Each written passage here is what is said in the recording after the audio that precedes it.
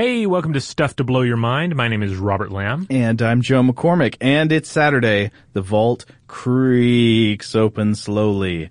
Will you walk in with us? You should walk in because this time the vault contains super intelligent birds. Funny thing about super intelligent birds is they're not the result of some kind of Dr. Moreau mad science experiment. They already exist in the natural world. Birds are scary smart, and that's what our episode is about today. This originally aired on March 31st, 2016, and it was called The Unsettling Depths of Bird Intelligence. All right, let us enter in. Welcome to Stuff to Blow Your Mind from HowStuffWorks.com.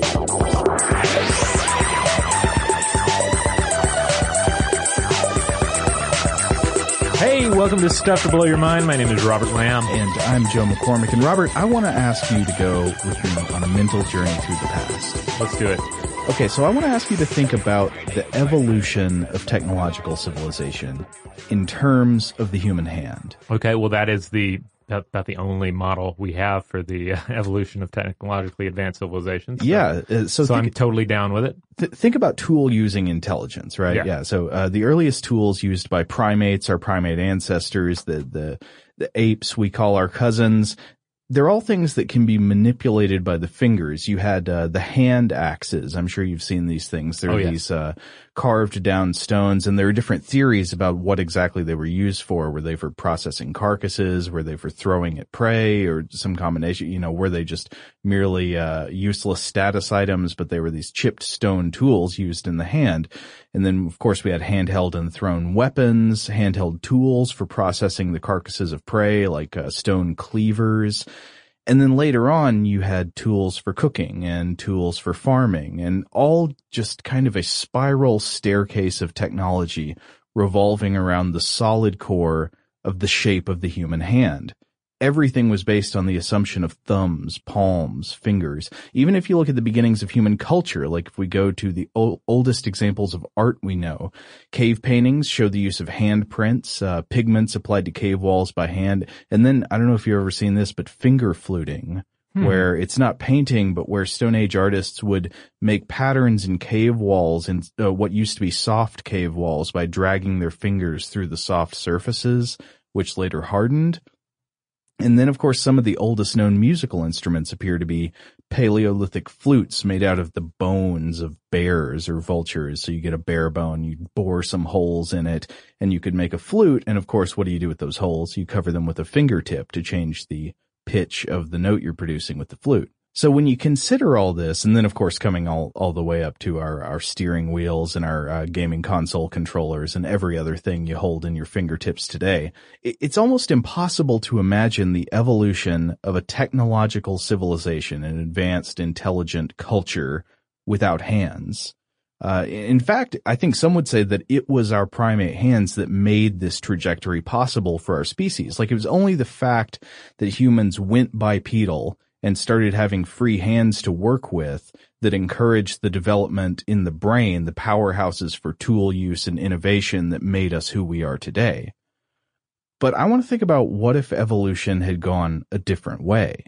So what if another form of life on the planet was managed to ascend that staircase we mentioned earlier? What kind of tools would they have used? How would they have used them? Yeah, and so their spiral staircase might not have had hands. What if there was an advanced technological species on Earth, but not one that evolved from primates, and not even one that evolved from mammals? Is it possible to imagine a technological civilization built by the cousins of birds, in the same way we have one now built by the cousins of apes? Like where you've got highly intelligent cousins of pigeons conducting science and business and art and education in these huge technological monstrosities of cities, while you've got monkeys scampering around in flocks throughout the city surfaces pecking around for crumbs. And every now and then you'd have a highly intelligent bird creature go out on its lunch break and feed the monkeys some breadcrumbs. Yeah, or feed on the monkeys. Yeah, could be. Because this gets especially interesting when you look back, say, about 50 million years, to the early Eocene epoch, and you'll find that this is the only time in history when birds ruled the world. They permeated most of the key positions on the food chain, with a large flightless terror birds stalking the land. Terror birds. Yeah, so these are good. The massive, top predator, just terrifying land birds. But I can imagine something like, what if something like that had been the species that really took off, and maybe that is what would live in these cities and eat the monkeys. But as for just birds in general, why not? Why not the birds? Because birds are builders. Yeah, they build nests. They put them together. They're tool users, as we'll discuss. They exhibit social behavior, trickery. In some cases, startlingly complex social behavior. Yeah.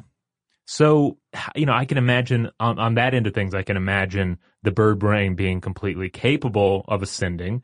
In terms of manipulating objects, we'll certainly get more into the details in a bit, but I instantly think of some of the controls that we see for disabled individuals who do not have the use of their hands, where they use like a straw to control the movements of, say, a wheelchair. Yeah.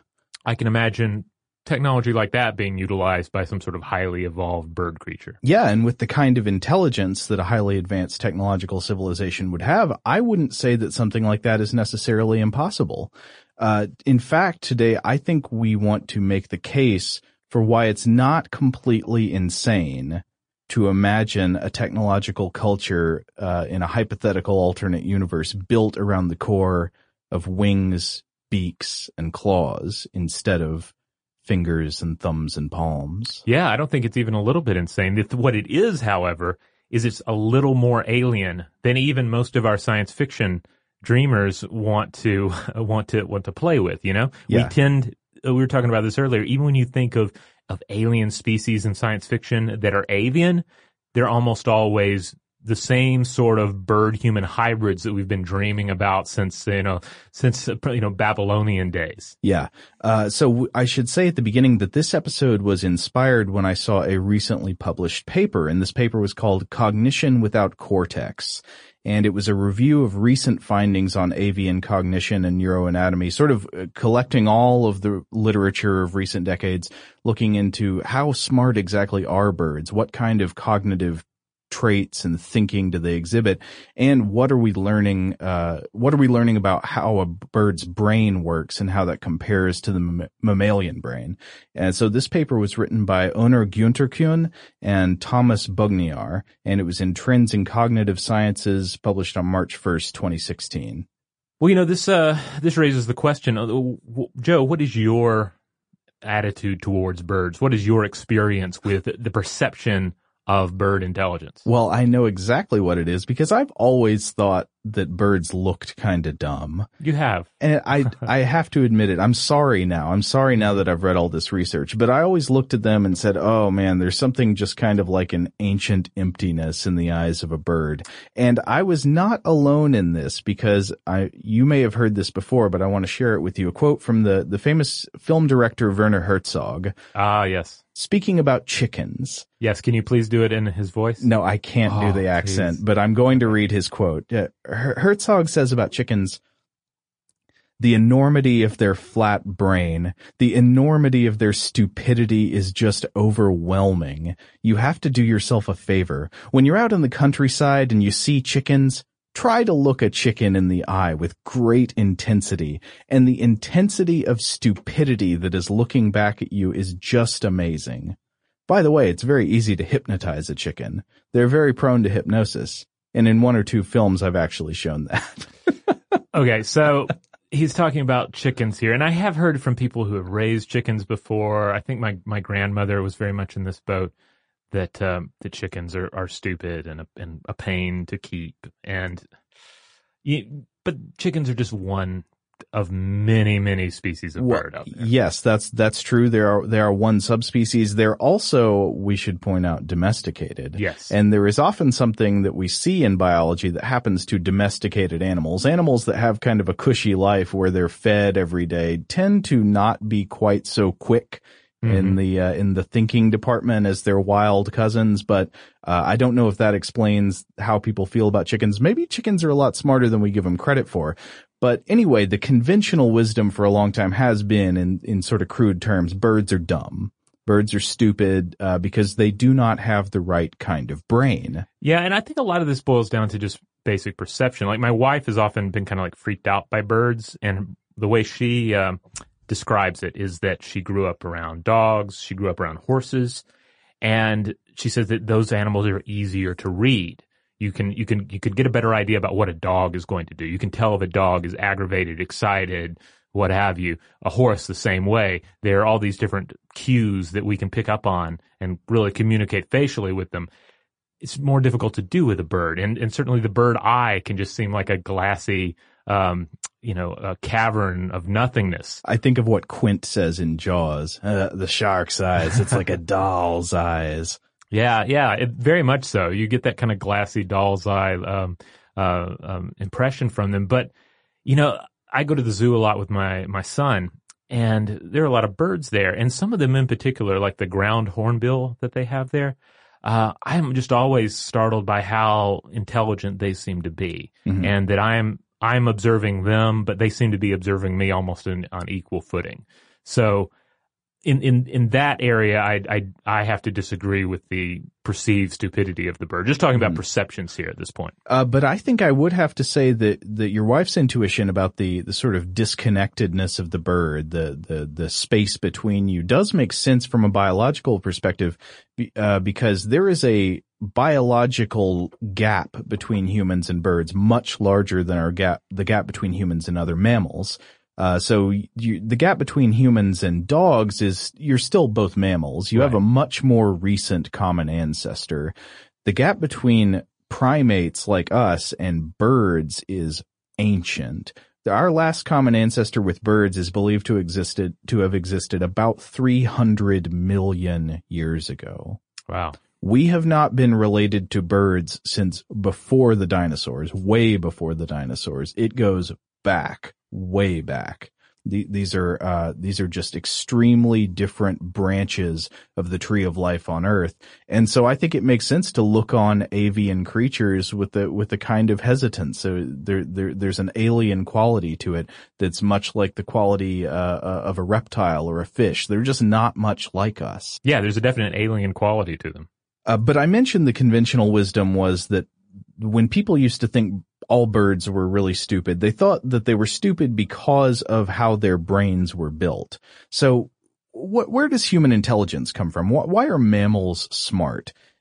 Typically people look at the cortex. The mammalian prefrontal cortex appears to be the seat of executive function. So all the thinking you do that involves conscious control of thought, like using working memory and constituting the planning and execution of actions, that's cortex stuff.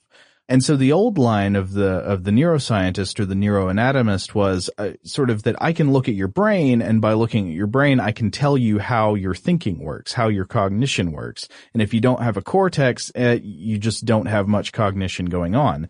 I watched a presentation by Onur Günterkuhn, and he called attention to the work of the German neuroanatomist Ludwig Edinger, who lived 1855 to 1918. And he said that Edinger was the leading comparative neuroanatomist of his time, and his project was sort of to understand the evolution of the brain in vertebrates. Vertebrates, all creatures that have a backbone. So birds and mammals, both vertebrates. Where do the differences in brain evolution come along? And Edinger's theory was, first you got fish, and fish basically just have a spinal cord with you got some brain stem on the end there. Fish don't have much going on brain-wise. And then after that, you had amphibians, and so they've got a part of the basal ganglia that's sort of a little bit extending what the brains are capable of. And then you've got reptiles, and this adds more to the basal ganglia, a second component of it, and you've got slightly upgraded cognitive skills. And then after reptiles, you've got the fourth thing, which is birds. And then birds have they sort of develop the basal ganglia, improve the skills more. And then finally with mammals, you get the cerebral cortex, which gives them this unprecedented thinking power, intelligence, cognition, flexibility, the ability to use their brains to adapt intelligence to all kinds of different scenarios. And so according to Edinger, you should look at a monkey and you should see cognition. It's behaviors that come out of thinking. It's not all just instinct. It's weakly determined by the genes. Mm-hmm. But meanwhile, you should look at a bird like a pigeon that doesn't have a cortex, and it should have a little bit of intelligence, but it's going to be a lot just instinct, gene determined behaviors. Is that true? Well, on one hand, this gets into the whole idea of the sort of the ice cream scoop model of neurophysiology, right? That humans have the most scoops of brain ice cream and therefore have the most powerful brains. Yeah. But then also our understanding of how these brains are working has evolved somewhat over the years too. And we've been forced to sort of think outside of of our own, anthropomorphic, bias in terms of what constitutes intelligence. Yeah.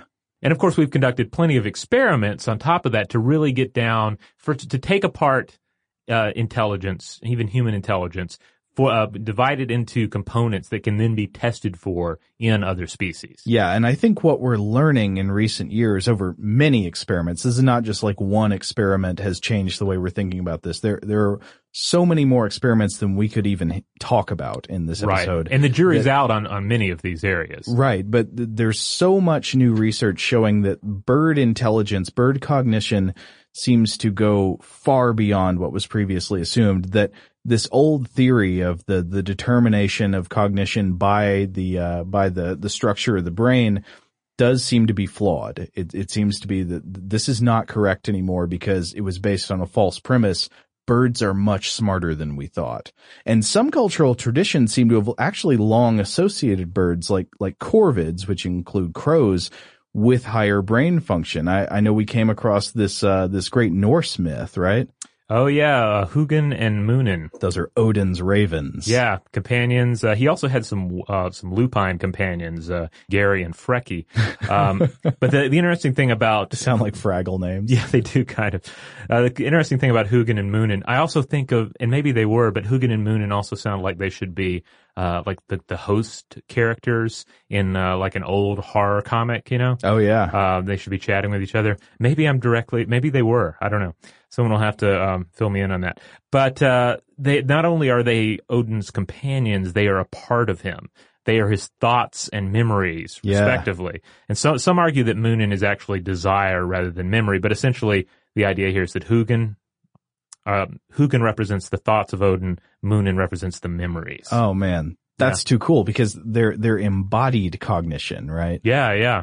And here's a little bit of Old Norse that has been translated that tells you a little bit about Hugin and Munin, and this is supposed to be from Odin himself.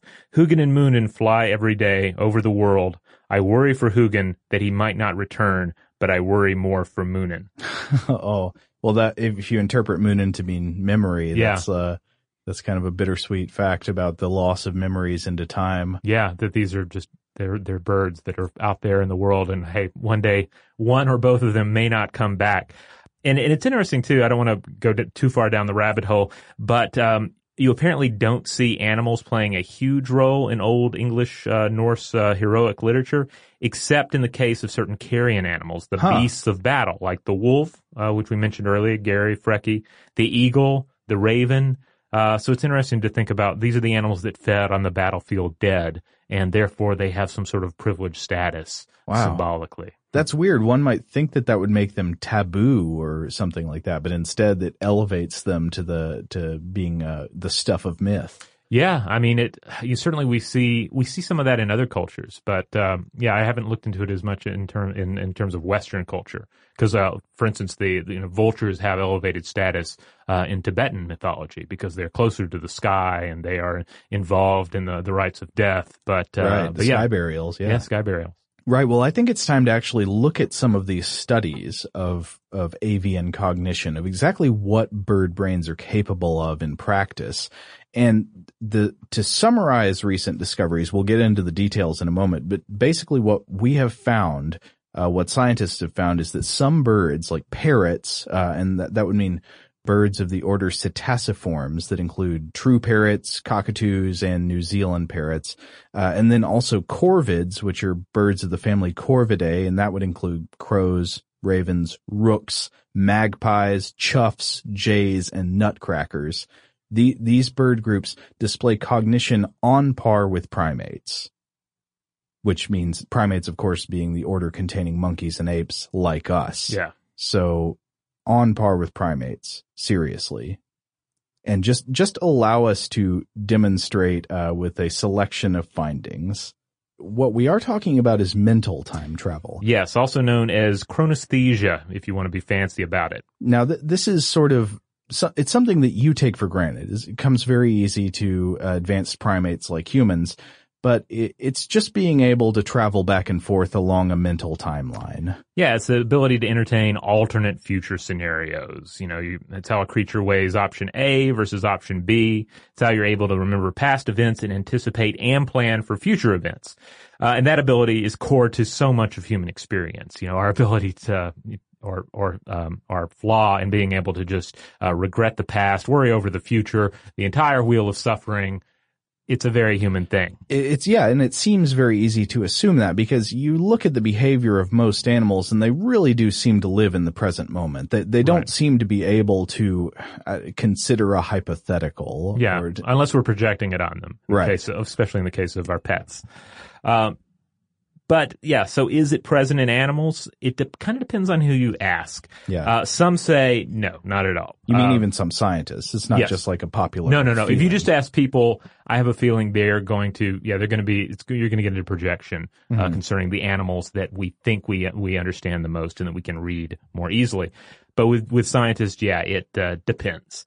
A December 2015 paper published in Neuroscience and Behavioral Reviews titled Mental Time Travel, an Exclusively Human Capacity. It lets you know where they stand. Yeah, it argues exactly that, quote, some animals indeed appear to possess episodic memory. There is, however, no evidence that they are able to construct, reflect, and compare different future scenarios like humans are. Okay, so episodic memory, that just means having sort of not ingrained how it always was or learned behaviors from the past, but being able to recall a specific instance. Right. Like if you can remember what you had for lunch yesterday, that's an episodic memory.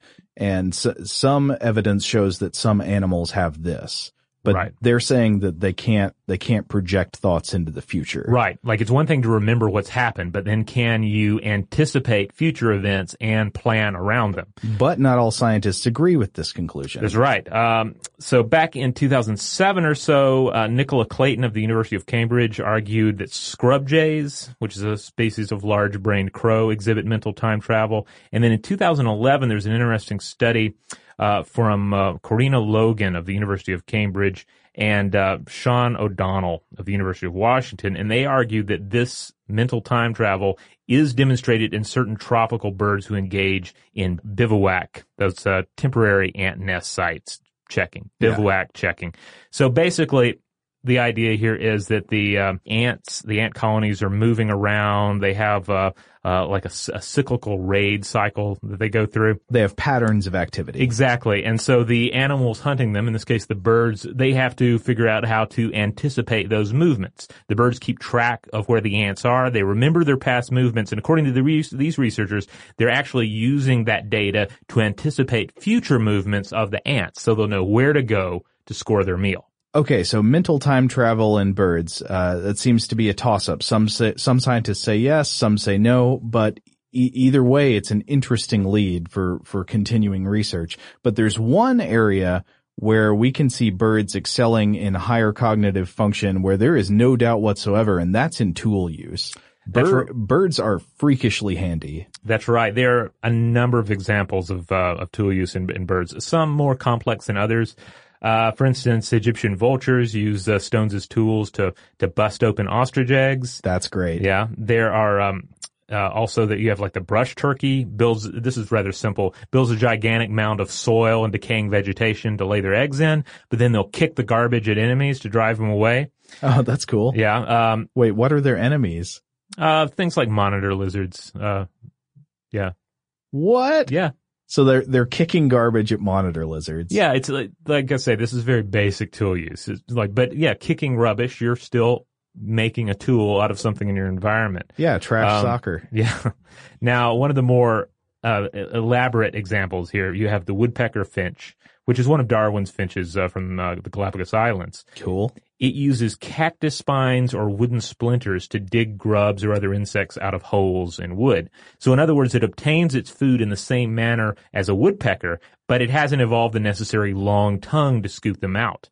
So it breaks off something sharp to get in there, and it may even trim the twig. And this is key because there are other examples of animals that say, like use a mussel shell fragment to hammer open another mussel, or use a piece of bark to pry another piece of bark off. We've all engaged, we haven't all, but if you've ever used part of a crab claw to dig out crab meat, you've engaged in like this level of simple tool use. Which shouldn't be discounted. I mean, even that's impressive tool use. Yeah, that is still impressive tool use. But it goes beyond that. Right, because they are actually trimming the twig. You're talking about these finches. These finches, they're trimming the twig. They're manufacturing a tool. So they're going from what's called a nature fact to an artifact. A nature fact is finding something in the world and using it as is, okay? But the artifact, you are transforming it into a tool. Yeah, so that's sort of the difference between a rock and a hand axe. Yeah. So if you've got an ancient primate who has managed to hunt down and kill a piece of prey, a large animal, and wants to process the carcass to get some meat off of it, it could just pick up a kind of flat rock and use that for help. That would be a nature fact. Or it could chip down a rock until it's got a sharper edge. That's an artifact. Exactly. And just to put this, within a framework of human tool use, there are 4 levels of artifact tool use. There's reduction. That's where you reduce the mass of the functional form. So you're chewing the stick down, stripping the bark, etc. That's what we just talked about. Yeah, that's what we definitely see in birds. Then there's level 2, conjunction. That's combining 2 or more units to make a tool. This is like a flint-headed spear or a hafted axe.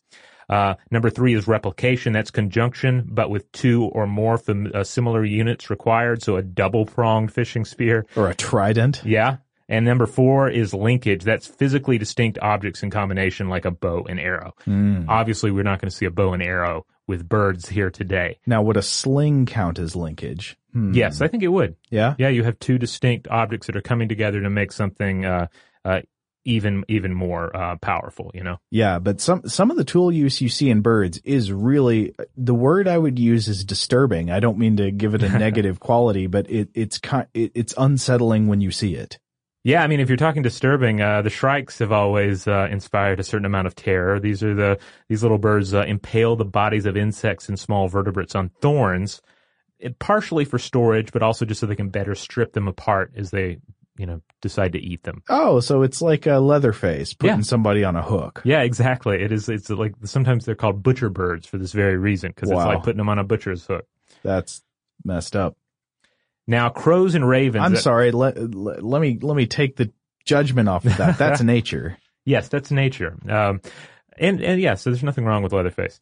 Crows and ravens.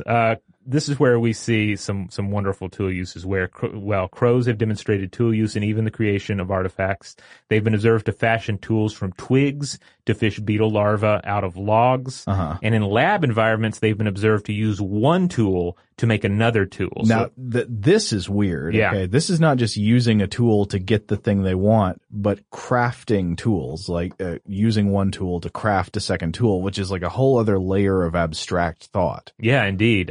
Specifically, the crow in question in this one study bent the end of a wire using the edge of a glass, then used the hooked wire to retrieve another stick, which was long enough to reach some food that it wanted. Wow. So those different steps there in tool use and cognition, that's pretty advanced. It seems like something some people wouldn't be able to figure out how to do. Yeah. I kind of imagine myself in the lab trying to do some problem-solving puzzle and just failing. Yeah, I mean, it's the kind of steps that you can imagine just an individual on the street going through if they drop their keys down a sewer grate and they see them. And they're like, how am I going to get that back? All right, well, what's around me? Is there a coat hanger I can get a hold of? Is there some other, when we begin to go through these sort of basic tool use steps to do something we normally don't have to engage in. But some of these steps really do involve very strange ideas of the abstract conditionals of how to manipulate your environment. Like one of the examples would be displacement of water. This is something that's been observed in those New Caledonian crows. New Caledonian crows have been documented to, so you've got a tube and it's got some water in it, and floating on the top of the water is a yummy piece of food that the crow wants, but it's down in the tube and it can't reach it. So the crows figure out to drop rocks or heavy objects into the water to raise the water level to fish out the piece of food. That's again something that I wonder if I would think to do.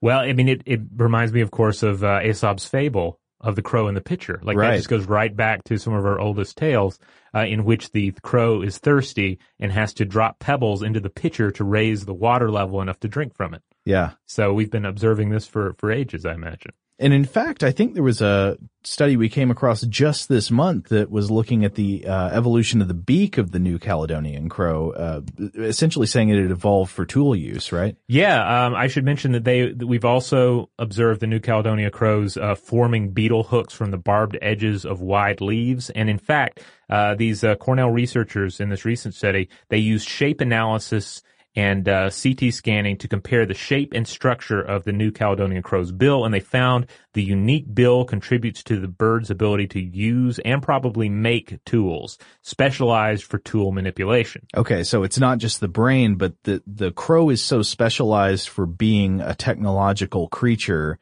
that it has evolved other body parts to aid in the creation of technology. And this is where it gets interesting because it brings us back to our original ponderings about the possibility of avian evolution to a technological state. Yeah, it makes me think about if we were to really commit to this speculation about if birds became the ascendant intelligent species on a planet, what would their technology look like? And I wonder if instead of every object being shaped around the human hand, if you'd have all these objects shaped around these specialized types of beaks, what would that look like? How would they control their technology? How would they hold things? How would they control all of the aspects of their environment with a beak? Yeah, because you would sort of be talking about the end result of just ages and ages of stick manipulation by beak. Mm-hmm. What's the optimal form of that? It's so different than what we have to work with in terms of thinking about the human hand and tool use as humans appreciate it. There's another thing that some studies have found birds can do that even some humans struggle with, and that's delay of gratification. Ah, yes. So I'm sure you've seen these studies before, like a kid is given the opportunity to they put a marshmallow in front of the marshmallow test. And say, if you can resist eating this marshmallow for 5 minutes, you'll get 2 marshmallows. Mm-hmm. So you'll get more, you'll get a better reward if you can just wait a little bit. Animals are not good at this task. Animals are not good at practicing restraint. They can't delay gratification. If you put food in front of them, typically they're just going to eat it. But in some cases, animals can be trained not to do this, especially some higher cognitive functioning animals like primates, and in some cases like birds. So there was one paper I came across that talked about how Goffin cockatoos they were essentially able to wait up to about 80 seconds for food of a preferred quality, but less time for a higher quantity. And this was something that was also found in a study I read about corvids waiting for food. They can delay gratification for longer, or in some cases, they can only delay gratification at all if they're anticipating getting a better piece of food, but not if they're anticipating getting more food, which is interesting to me. Like they'll pay up in waiting time for quality, but not for quantity. Okay. It's weird. Anytime I think about this scenario, or any of these scenarios involving crows eating, I just think of them like picking at corpses in like a medieval setting. Yeah. Well, I mean, it makes you think like, so what's the equivalent in the of the quality versus quantity fact in like the marshmallow experiment. So it would be like the kid is given a marshmallow and then it's, instead of you'll get 2 marshmallows, you'll get, I don't know, what's better than a marshmallow? A human eyeball. Yeah, human eyeball. I just assume that is the ultimate treat. Chocolate covered eyeball. No, a piece of chocolate cake or something. Like a much improved object overall. And so crows know quality when they see it. Yeah. And so do cockatoos.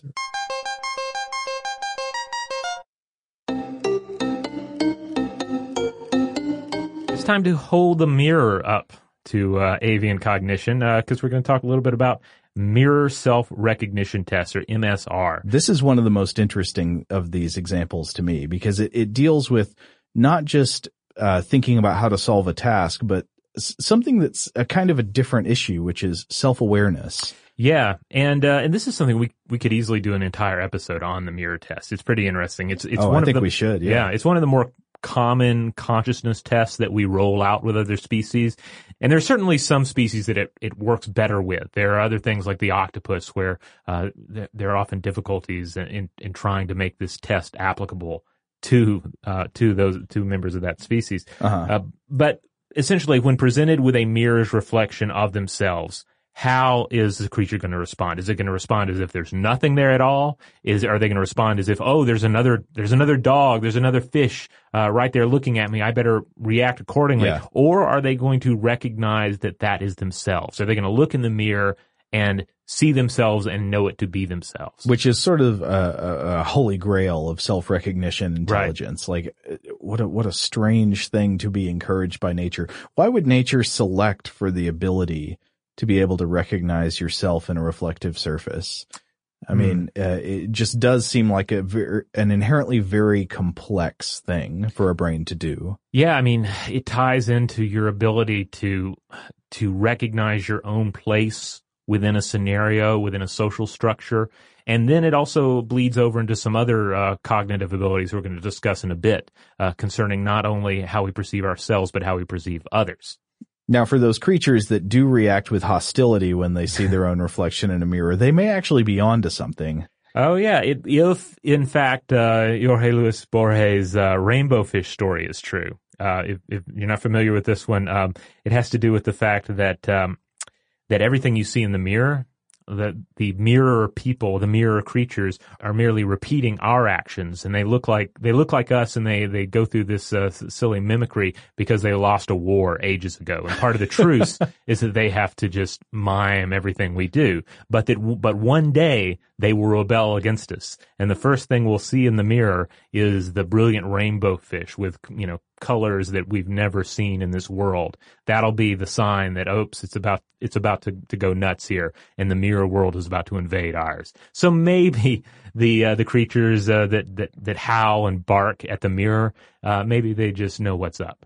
Well, I look forward to that day of reckoning. Now, what animals that we know of other than humans can actually pass the mirror test? Which ones can look in a mirror and say, hey, that's me? All right. Well, as of 2016, aside from humans, you have certain great apes. You have apparently a single Asian elephant. There are dolphins, orcas, the Eurasian magpie, a few species of ants, interestingly enough. What? Yeah, and that's something we'll have to explore that in a later episode. But there's an argument that ants can pass the mirror test. I have some questions about that. Yeah. And as well as macaques have also passed the MSR macaques, test. Yeah. And so one example I've seen, you might be wondering, well, how can you test to see if an animal recognizes itself in the mirror? One example that I saw that was actually presented by Professor Günter Kuhn was an example where they have a magpie looking in a mirror. Right. And there is a sort of dot of colored dye on the magpie's feathers underneath the head where it wouldn't be able to see on itself, but it could see in a mirror. Right. And they try it with a couple colors of dyes. One is a black colored dye that just matches the color of the feathers, so it shouldn't be able to see it in the mirror. And sure enough, they put a magpie in a room with a black colored dye under its chin, and it doesn't seem to do anything unusual. But they do the same thing with a yellow colored dye, and the magpie starts scratching at itself. It looks in the mirror, sees that it has a yellow patch underneath its neck, and it starts scratching at the patch, trying to get it off.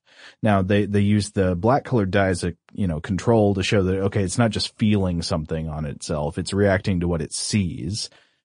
And it sees it in the mirror and says, I need to get that off me. Yes, and forms of this ink method are utilized with a number of MSR tests, particularly those aimed at land-based animals. Yeah. And when it comes to other birds, a handful of species show self-contingent behaviors in front of mirrors. Magpies and jackdaws, they show self-contingent behaviors.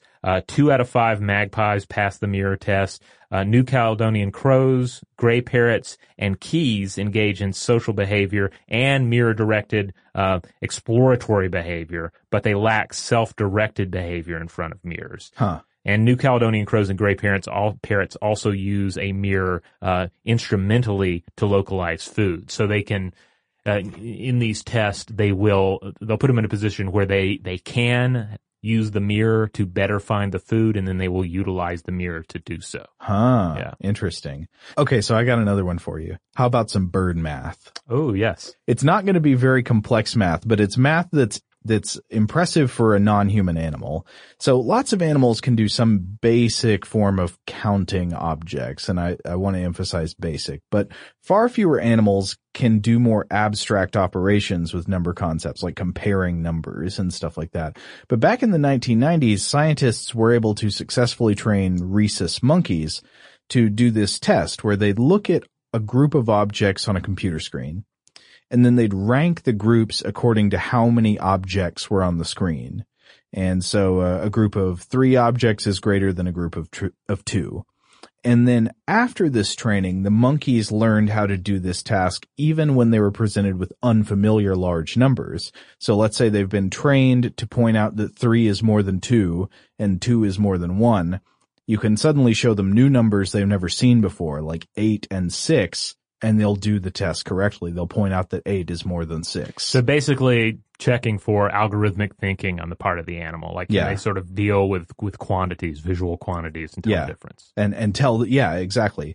And so there was a study in 2011 published in Science by Damien Scarf, Harlan Hain, and Michael Colombo that essentially found that pigeons now, the classic dummies of our jokes about bird intelligence, did just as good as rhesus monkeys on this test. That birds do the operation of magnitude comparison just as well as primates. And the setup goes like this. You get the birds and you train them over time to peck at screens bearing numbers of objects in increasing order of magnitude. So if the pigeon sees 3 screens, one has 1 object, one has 2 objects, one has 3 objects, and you train the bird with reinforcement to peck them at going 1, 2, 3.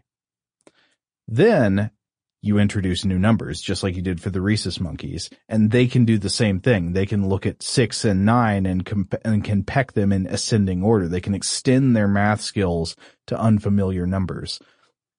And so this leads to 2 possible conclusions the researchers pointed out. I read this in, they were speaking to the New York Times. They said that the birds and the mammals here, obviously, they've both got these number skills. The monkeys have them, the pigeons have them.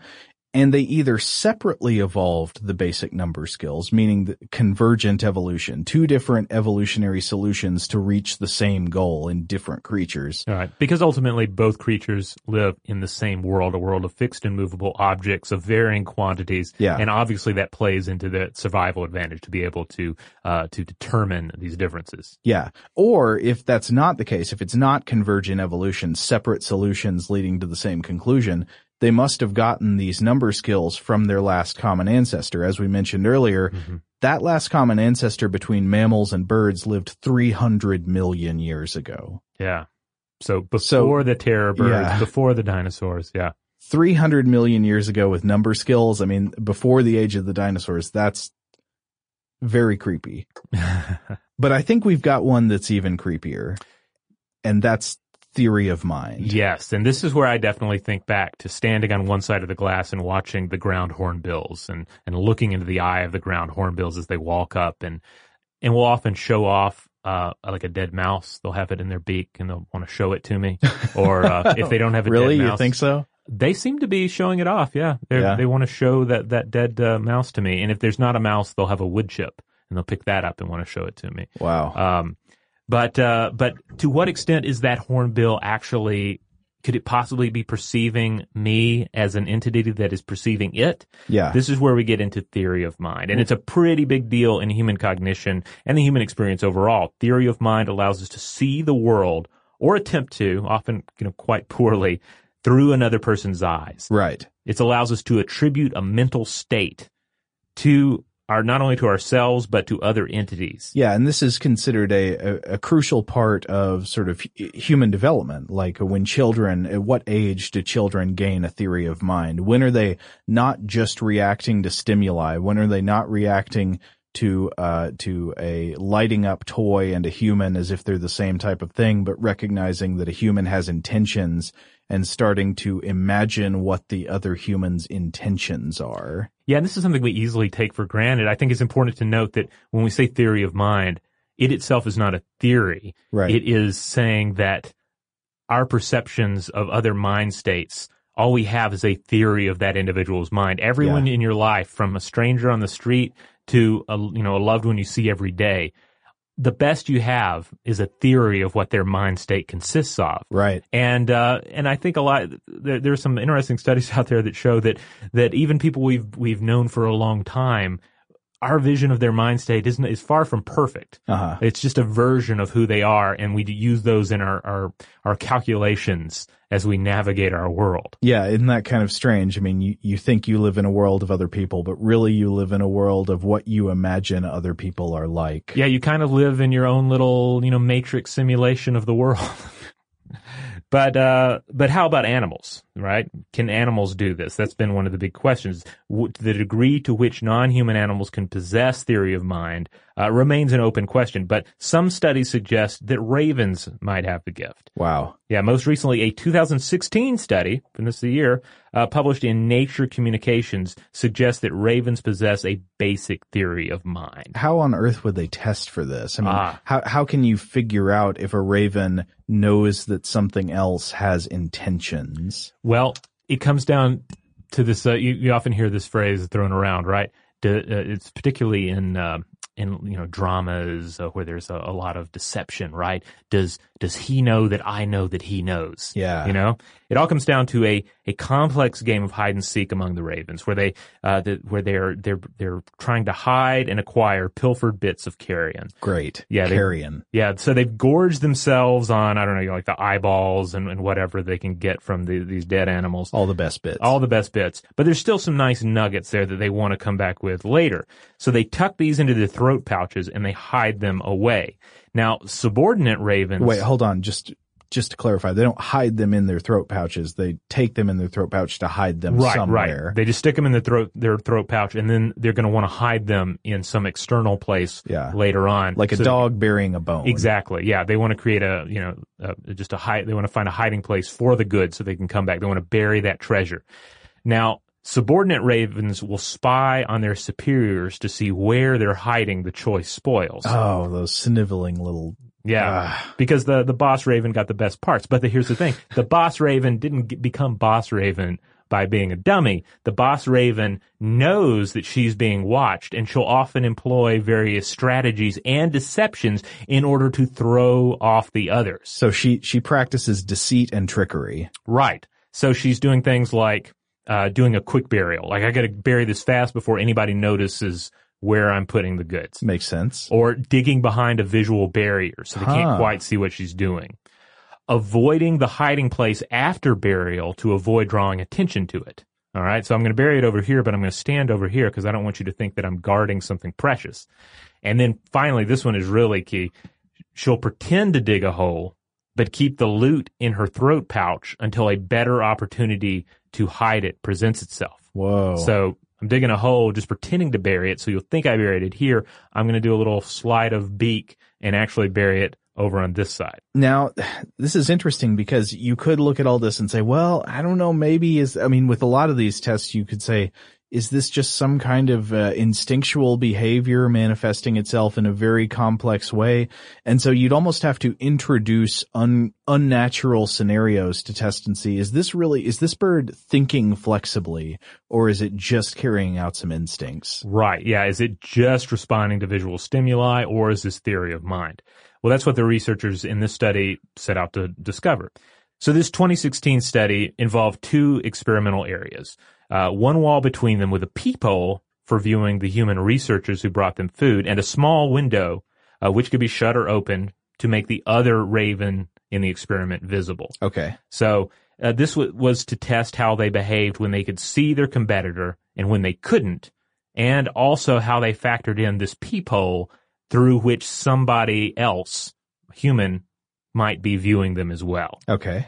So they taught the birds to look through the peephole and spy on the humans as well. Afterwards, the birds indeed hid their food and acted suspicious, even when they had only the peephole to contend with the window to the other raven shut off. Wait a minute. So they couldn't see the raven. They just knew that it was possible for something to look in at them. Right. So so basically they're testing, through 3 different things. How are they behaving when they know there's a raven there that could see what they're doing? Yeah. How do they behave when there's nothing there that they're aware of? Uh-huh. And how do they behave when there's no visible raven, but there's the possibility that something else, perhaps this human, is viewing them as well? Wow. And they seem to infer that someone could be watching and acted as if the possible watching entity might behave like another crow. So they attributed theory of bird mind to the unseen human. They thought the human might be coming to steal their carrion. Exactly, yeah. Yeah, so they were,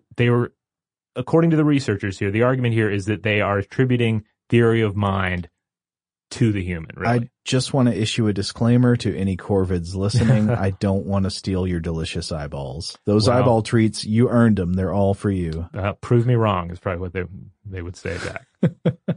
Okay, well, that's fascinating. And if those, the interpretation of those results are indeed correct, that's, I don't know, that's something else. Yeah, I mean, of course, it makes sense because the ravens from a very early age, they have to engage in a fairly complex hierarchical group of friends and frenemies and different factions. Yeah. So they're like social birds. Yeah, they're instantly thrust into like a mini Game of Thrones scenario, and they have to be able to survive in that environment.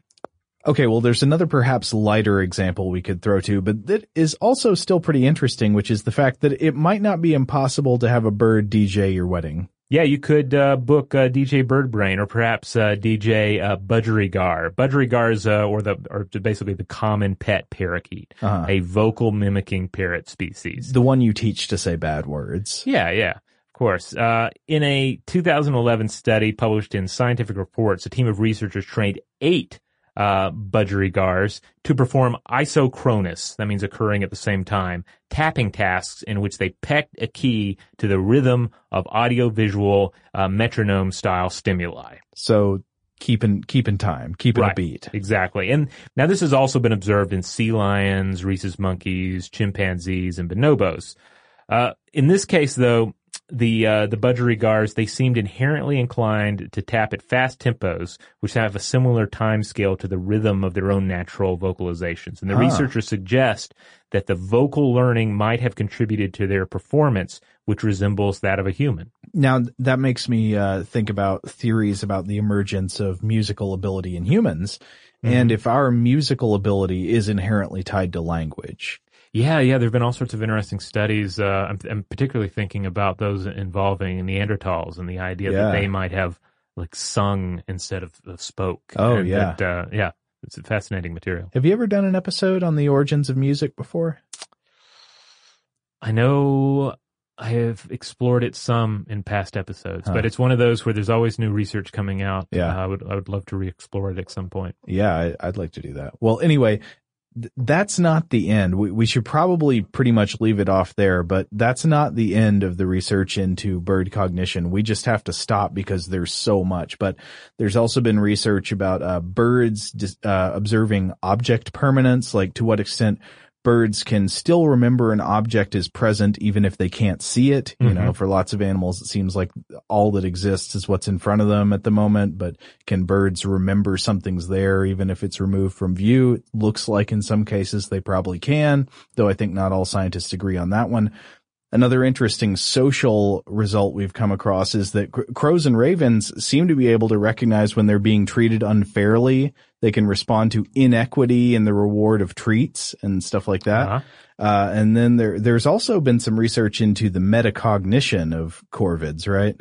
Yeah, this is metacognition is essentially thoughts about the limits of thought. And large-billed crows succeed in retrospective, but fail in prospective meta-memory tasks. So they haven't, according to some of the studies we're looking at here, they haven't quite pulled off like full-scale metacognition, but they have limited abilities there. And to put this in perspective with other animals, I've read studies where rodents have demonstrated possible metacognition.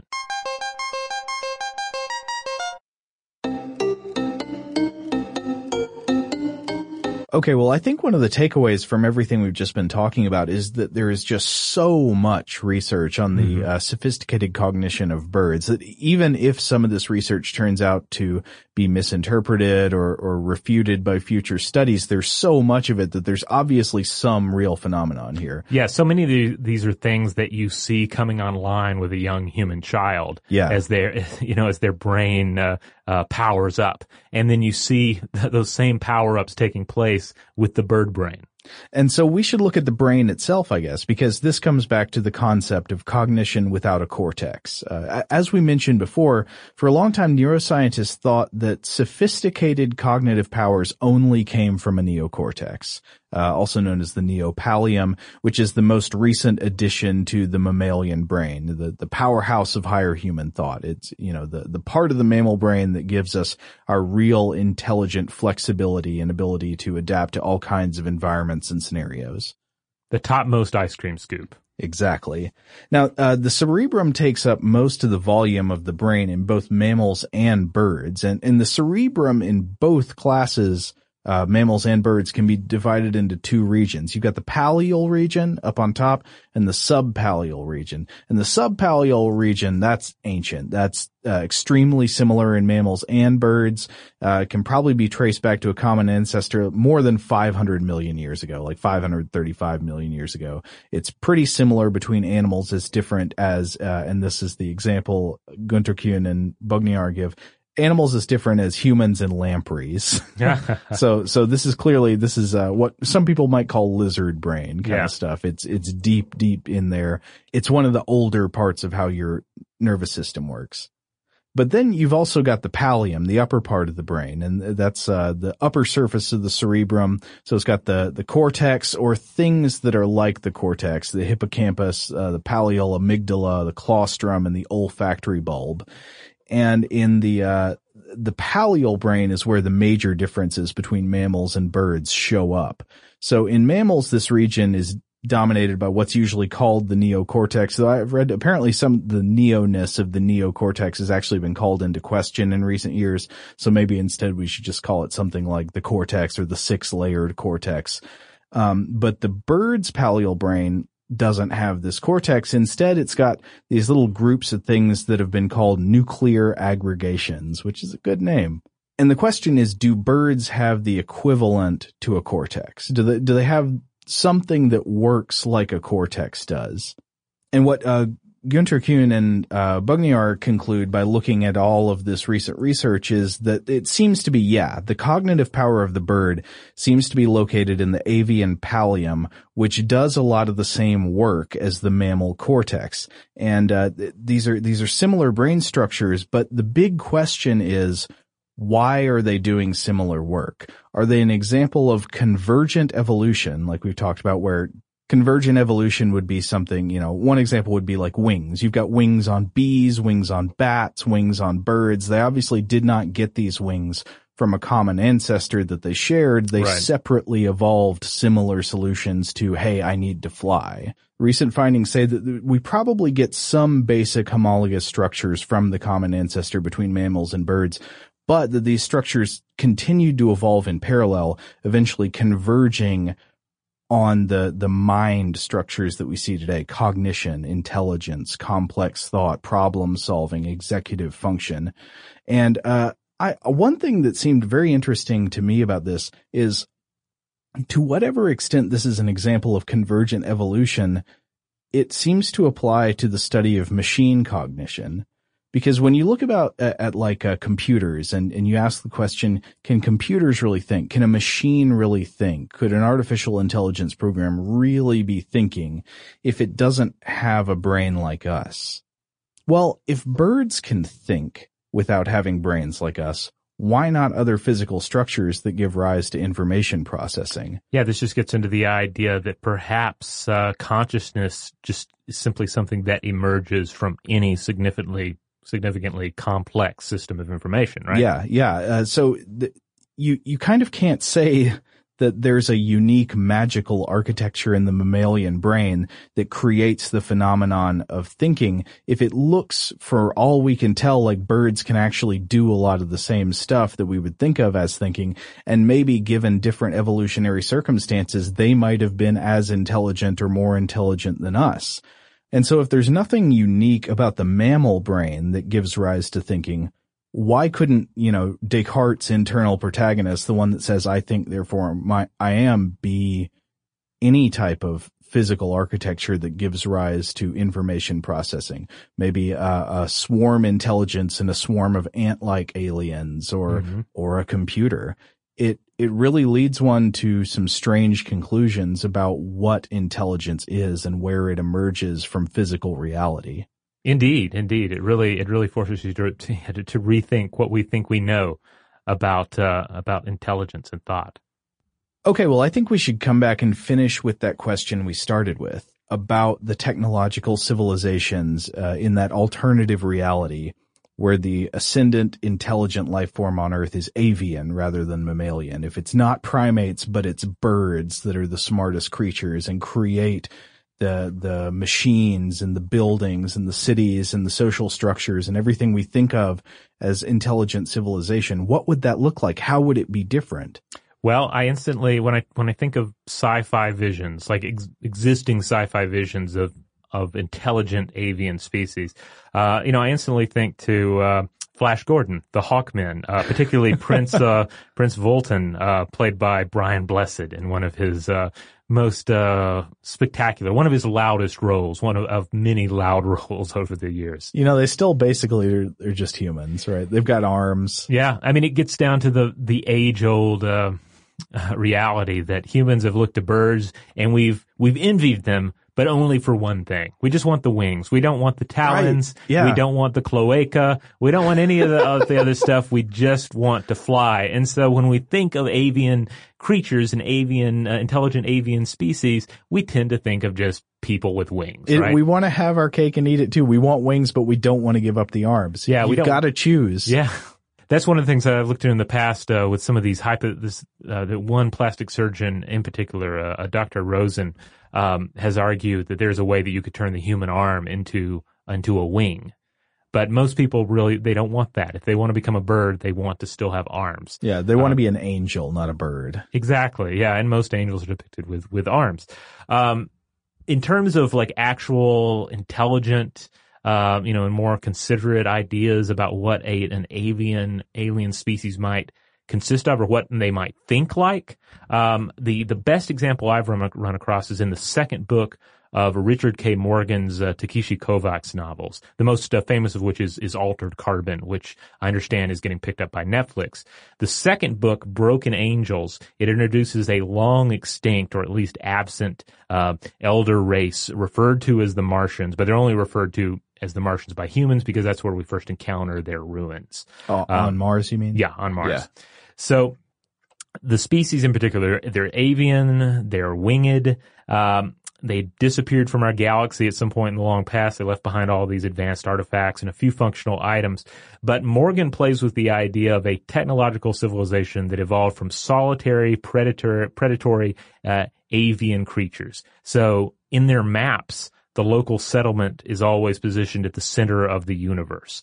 So they seem to have existed in their most evolved state in a form of highly advanced and automated fiefdoms controlled by and consisting of a lone individual, which is all kind of slightly hard to fathom. It's so different from how we think of civilization and technologically advanced civilizations working. But indeed, how would the model differ if the species was inherently solitary instead of social? I mean, would it even be possible?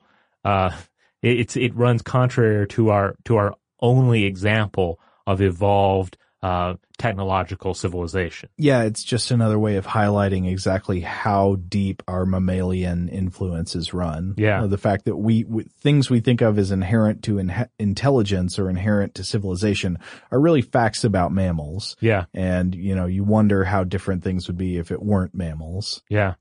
Though, the whole idea about the creature positioning itself at the center of the universe, I mean, we all do that. It comes back to the whole theory of mind and how all we're doing is engaging with this sort of mental simulation of who we are, this idea of ourselves that may itself be flawed, and then all these various flawed ideas of what these other mammals in our lives are thinking. It's that very sense of imagination from which we conjure up things like Howard the Duck. Oh, yes. Another great spacefaring avian species. No, but Howard the Duck, he just had hands, didn't he? Did he? Yeah, I guess he was kind of like a cartoon duck, More right? failure of imagination. Howard the Duck, why didn't he have wings instead of arms with fingers? Yeah.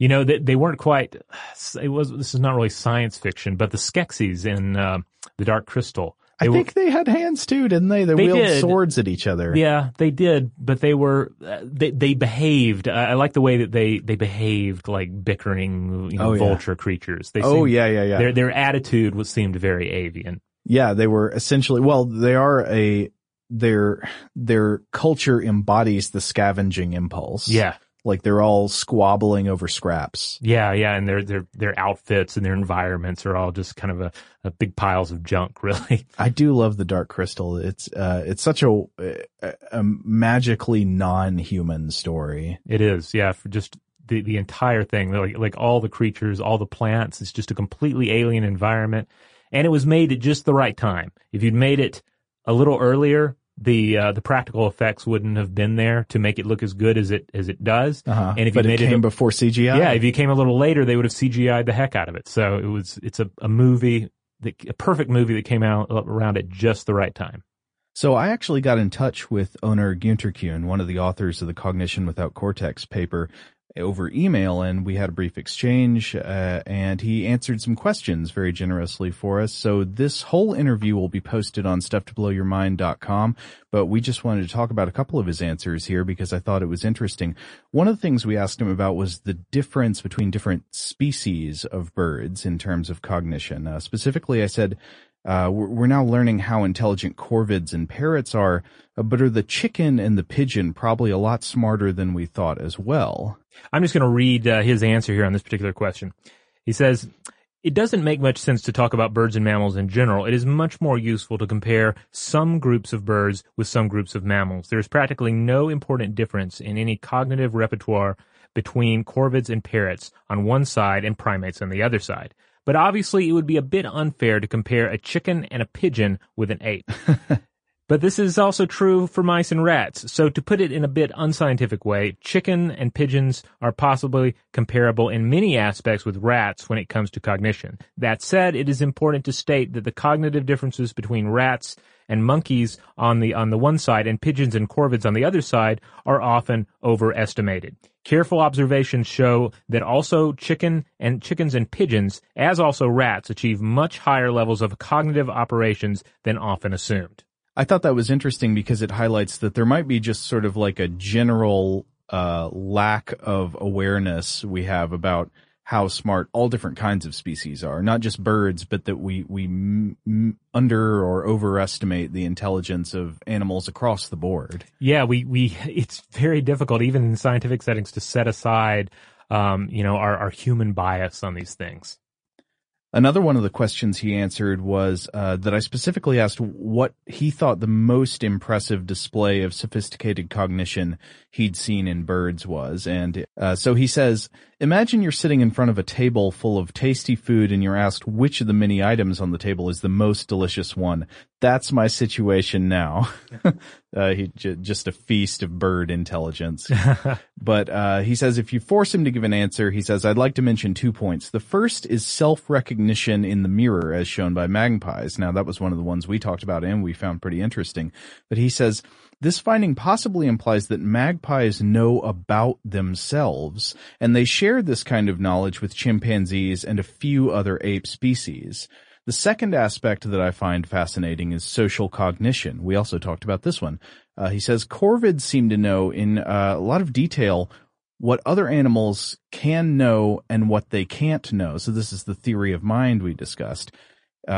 He says they also seem to have a certain understanding of the intentions of other corvids, and they possibly are able to at least anticipate how another bird is feeling in a certain situation. Just a few years ago, nobody would have thought that this was within the reach of a bird. Now, I want to stress that we ask a number of other key questions related to the research here. We ask him about some of the questions that arose in our coverage of the topic. But I do want to just touch on very briefly the more science fiction oriented question that we asked him. We asked him about, we said if evolution had gone a different way, could avians rather than primates have become the dominant intelligence on planet Earth, even developing a technological civilization? What might that look like? And I have to give him credit for taking our bait. They're not every scientist out there is willing to play the what if game with interviewers, but he was game. I thought he had a very practical answer though. So he says in principle, he thinks in principle you could, but he says, however, birds have a problem that all reptiles have. They are unable to construct big brains. This could be related to the fact that in reptile brains, and so also in bird brains, the forebrain is not divided into gray matter and white matter. In mammals, this division is very important, and the mammalian cortex can grow like a folded carpet, theoretically endlessly. In the reptile/bird brain, the upper limit seems to be reached by a little more than 100 grams. We haven't understood this point completely yet, but to be as smart as we humans are, birds possibly would need a couple of 100 grams. And as long as they're unable to come up with that, we rule this planet. So it's just mass. It's just, that's all they lack, but we can still lord it over them. Indeed. So, hey, if you want to check out the rest of this interview, you can head on over to stufftoblowyourmind.com. That's where we will have the interview. If you're checking this out within a week or two of this episode's publication, it's probably going to be on the front page somewhere. Yeah, we also really want to thank Dr. Gunther Kuhn for getting back to us. His answers were very interesting, and it was very generous of him to share his time and his thoughts. That's right, and we'll also include a link to this on the landing page for this episode.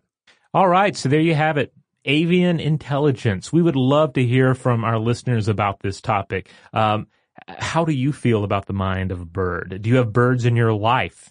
And if so, how do you objectively and subjectively view their intelligence? And if you're a science fiction fan or a fantasy fan, have you come across any models of fictional avian intelligence, particularly avian intelligence that involves the use of technology? If so, share those with us. We would love to hear about them.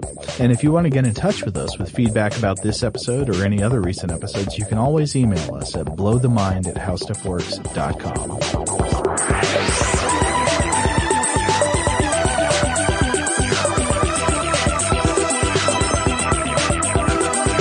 For more on this and thousands of other topics, visit howstuffworks.com.